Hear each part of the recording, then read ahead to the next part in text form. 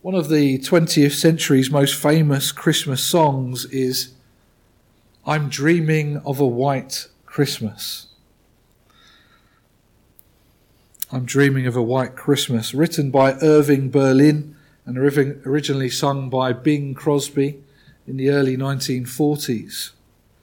It's the stuff romantic, old-fashioned, cosy Christmases are made of.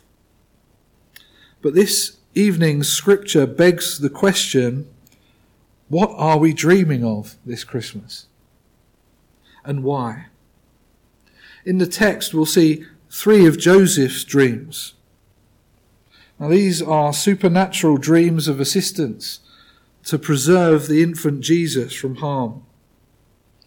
After all, the Lord's plans and purposes will always be accomplished, one way or another. And cruel and despotic rulers can never frustrate the sovereign purposes of God. And hence, Joseph is guided by an angelic voice, giving him knowledge about the threat facing them, so that they can take action. Now for sure, Joseph and Mary, Jesus' mother, were not dreaming of a white Christmas. In fact, the reason they had travelled to Bethlehem was to comply with the political edict of Rome, as she took a census of the whole Roman world. Like competent administrators, the Romans wanted to efficiently tax their subjects. Armies and bureaucracies don't come cheap, then as now. But no doubt they did dream of a safe and healthy delivery for their special child. They were mindful of where to raise him securely. Nothing could prepare them for the force of the wrath of a tyrannical ruler, except the timely intervention of Jesus' real Father, the Lord God himself. Having had the trauma of the unconventional nature of Jesus' conception to face, the uncomfortable travel south to Bethlehem, the emergency accommodation arrangements made for Jesus' birth, what other challenges would this young family face? And how do these things speak to us in the 21st century, more than 2,000 years later? Let's read, shall we, from Matthew's account of the birth of Jesus.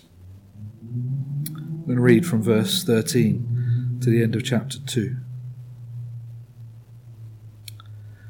When they had gone, an angel of the Lord appeared to Joseph in a dream. That's the Magi had departed. "Get up," he said, "take the child and his mother and escape to Egypt. Stay there until I tell you, for Herod is going to search for the child to kill him." So he got up, took the child and his mother during the night, and left for Egypt, where he stayed until the death of Herod. And so was fulfilled what the Lord had said through the prophet, "Out of Egypt I called my son." When Herod realized that he had been outwitted by the Magi, he was furious and gave orders to kill all the boys in Bethlehem and its vicinity who were 2 years old and under, in accordance with the time he had learned from the Magi. Then what was said through the prophet Jeremiah was fulfilled. "A voice is heard in Ramah, weeping and great mourning, Rachel weeping for her children and refusing to be comforted, because they are no more." After Herod died, an angel of the Lord appeared in a dream to Joseph in Egypt and said, "Get up, take the child and his mother and go to the land of Israel, for those who are trying to take the child's life are dead." So he got up, took the child and his mother, and went to the land of Israel. But when he heard that Archelaus was reigning in Judea in place of his father Herod, he was afraid to go there. Having been warned in a dream, dream number 3, he withdrew to the district of Galilee. And he went and lived in a town called Nazareth. So was fulfilled what was said through the prophets. He will be called a Nazarene. May God bless this word to us this evening. and grant us understanding and encouragement through it. If you're taking notes, then there's 3 D's. I'm sure you can guess the first one, dreams. The second D is destruction, and thirdly, departure. Dreams, destruction, and departure.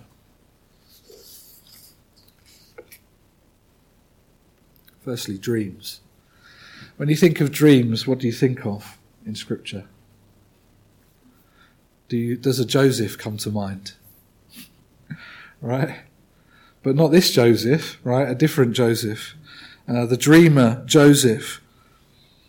Well, whilst Joseph, the son of Jacob, was a charismatic and precocious young man who famously dreamt dreams of a glorious future, Joseph, the earthly father of our Lord, seems to have been a much more reserved and private individual. Yet nonetheless, a man of godly principle, who stood by his young betrothed and defended both her and the child Jesus relentlessly. We should be encouraged by God's choice of an earthly father for our Lord. Joseph was not a dreamer in the sense that his ambitions were lofty and out of reach. No, he was a practical man, a man of honour, a man perfect for the task the Lord set before him, to love and raise the Son of God as best any earthly father could. But like any of us, he needed help. In fact, as we heard this morning, we all need help. God's help to see the dangers around the corner, to wisely prioritise the right things in our lives, things that please the Lord. In the world today, we're taught right from a young age to dream big. We're taught that warmth, comfort, and a well-stocked refrigerator are what we really need to navigate this festive season successfully. And so many are dreaming of a cosy white Christmas, just like the ones we used to know. But are we looking back through rose-tinted glasses? Were the Christmases of long ago quite as romantic and fulfilling as we remember? How about those have-nots? You know, the kind the Salvation Army reminds us of at this time of year. Folks who find themselves on hard times, sleeping rough in freezing temperatures, in the rain and the snow. Or how about those who've never heard the saving gospel of Jesus? What are they dreaming of this Christmas? Well, there are many dreamers. But God's dreams always come true, because he has unlimited knowledge of every detail of the human story, past, present, and future. It is us who need to have our knowledge filled in. It is us who need to have our perspectives challenged and changed by a God who opens eyes. And it's a good job that God has done this. Because otherwise we would never have come into a knowledge of his loving kindness.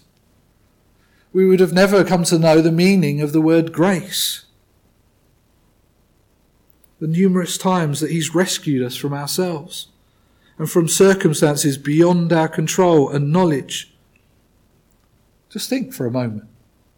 What does the testimony of your life say? These things ought to instill a great sense of reverence and awe. And yet, we're excellent at forgetting, aren't we? That is also our condition. Well, unsurprisingly, the Jews forgot the miraculous deliverances granted them by God. Oh, they told the story often enough, just as we tell the Christmas story year after year. But to what extent did it transform their lives? How far did a loose knowledge of their heritage forge a deep-seated faith that revolutionized their behavior and their heart attitudes. The prophet Hosea, cited in Matthew chapter 2, verse 15, reminds the people of Israel of God's deliverance from Egypt. Yet, as he says, the more they were called, the more they went away. Verse 2. Israel preferred to sacrifice to false gods, to indulge in idolatry and unfaithfulness towards the God who had delivered them faithfully time and again. It was the Lord who was the one who had done everything for them. He had taught them to walk. He healed them. He led them in love and kindness. He eased their yoke and fed them. Do you hear these beautiful echoes of Jesus? Because Jesus is the Lord God Almighty. It's no coincidence that Scripture speaks so clearly of him and why he quotes Scripture frequently. Jesus is the faithful, patient, and long-suffering God of Israel who bore with them and who bore their sins at the cross. So what are you dreaming of this Christmas? Maybe we should be dreaming of radical ways that we can glorify our Saviour. The Saviour who loved us since before we were born.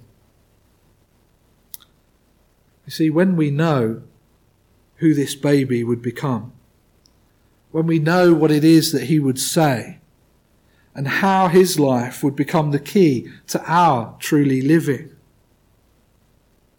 well, then we begin to dream big dreams. Dreams where the impossible becomes possible.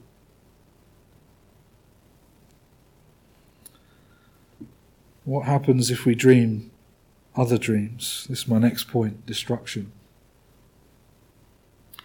See, friends, it's essential that we start to dream godly dreams, rather than being satisfied with the dreams commonly found in the world. Hankering after luxury and comfort will only bring us distress and disaster. As we see in the text this evening, King Herod could not tolerate the thought of a challenger to his throne in Jerusalem. In reality, Herod was an impostor, a pretender, who had inherited the throne by the good grace of the Roman Emperor Julius Caesar. The Romans knew that often the best way to subdue a people was to install a ruthless local ruler who owed their position entirely to Rome. These client kings would suppress any freedom movements and ensure that as they extorted wealth from the population that Rome got its cut. This is how the world works, seeking shortcuts to fame and glory and fortune. I'll scratch your back if you scratch mine.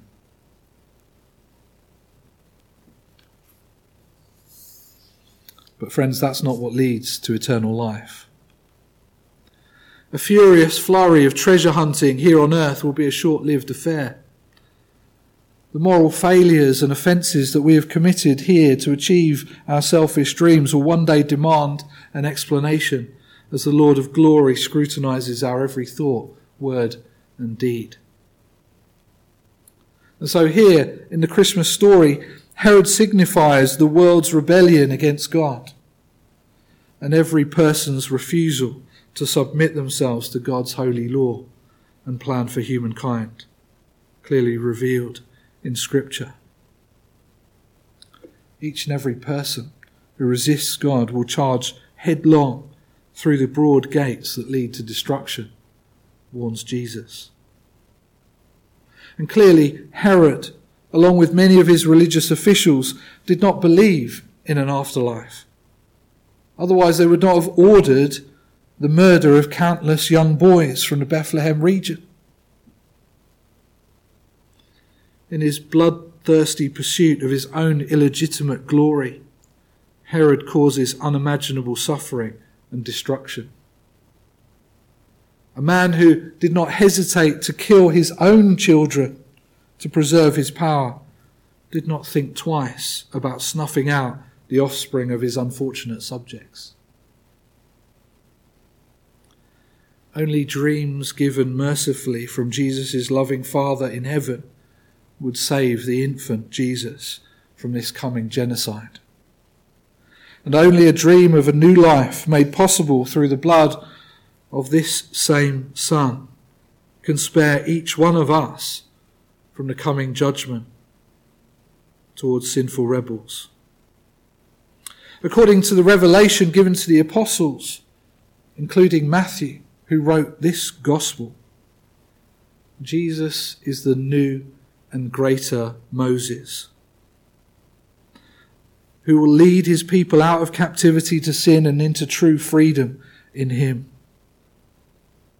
In verse 18, the prophet Jeremiah is also quoted, and he speaks of the weeping of Rachel for her sons Joseph and Benjamin, symbolizing the sorrow of Israel during the time of their exile to Babylon. Did Jeremiah realize how this sorrow would be fulfilled more fully at the time of Christ through the weeping of the mothers of Judah, bereaved of their infant sons? Perhaps. And in the next section of Jeremiah's prophecy, the return from exile is foreseen, a foreshadowing once again of Jesus' redemption of his people from the kingdom of darkness into his marvellous kingdom of light. In verse 19, we are given news of Herod's demise, the inevitable result of a life squandered in self-seeking acquisition. The result is a miserable death, a pitiful epitaph, and the judgment of the holy and righteous God. As Jesus himself would later say, all who take the sword will perish by the sword. Matthew 26, verse 52. Herod was ruthless in his pursuit of his own glorious enterprise. Are we certain which dreams we're dreaming and building our lives upon?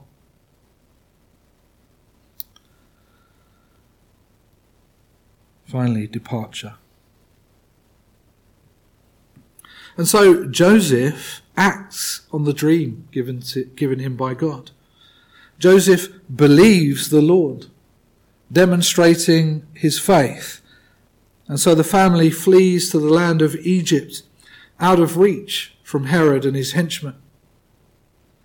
Jesus' earthly father sets him a good example right from his early years of listening to and obeying God, something Jesus himself would do par excellence, far outshining any of the prophets before him and any of his disciples.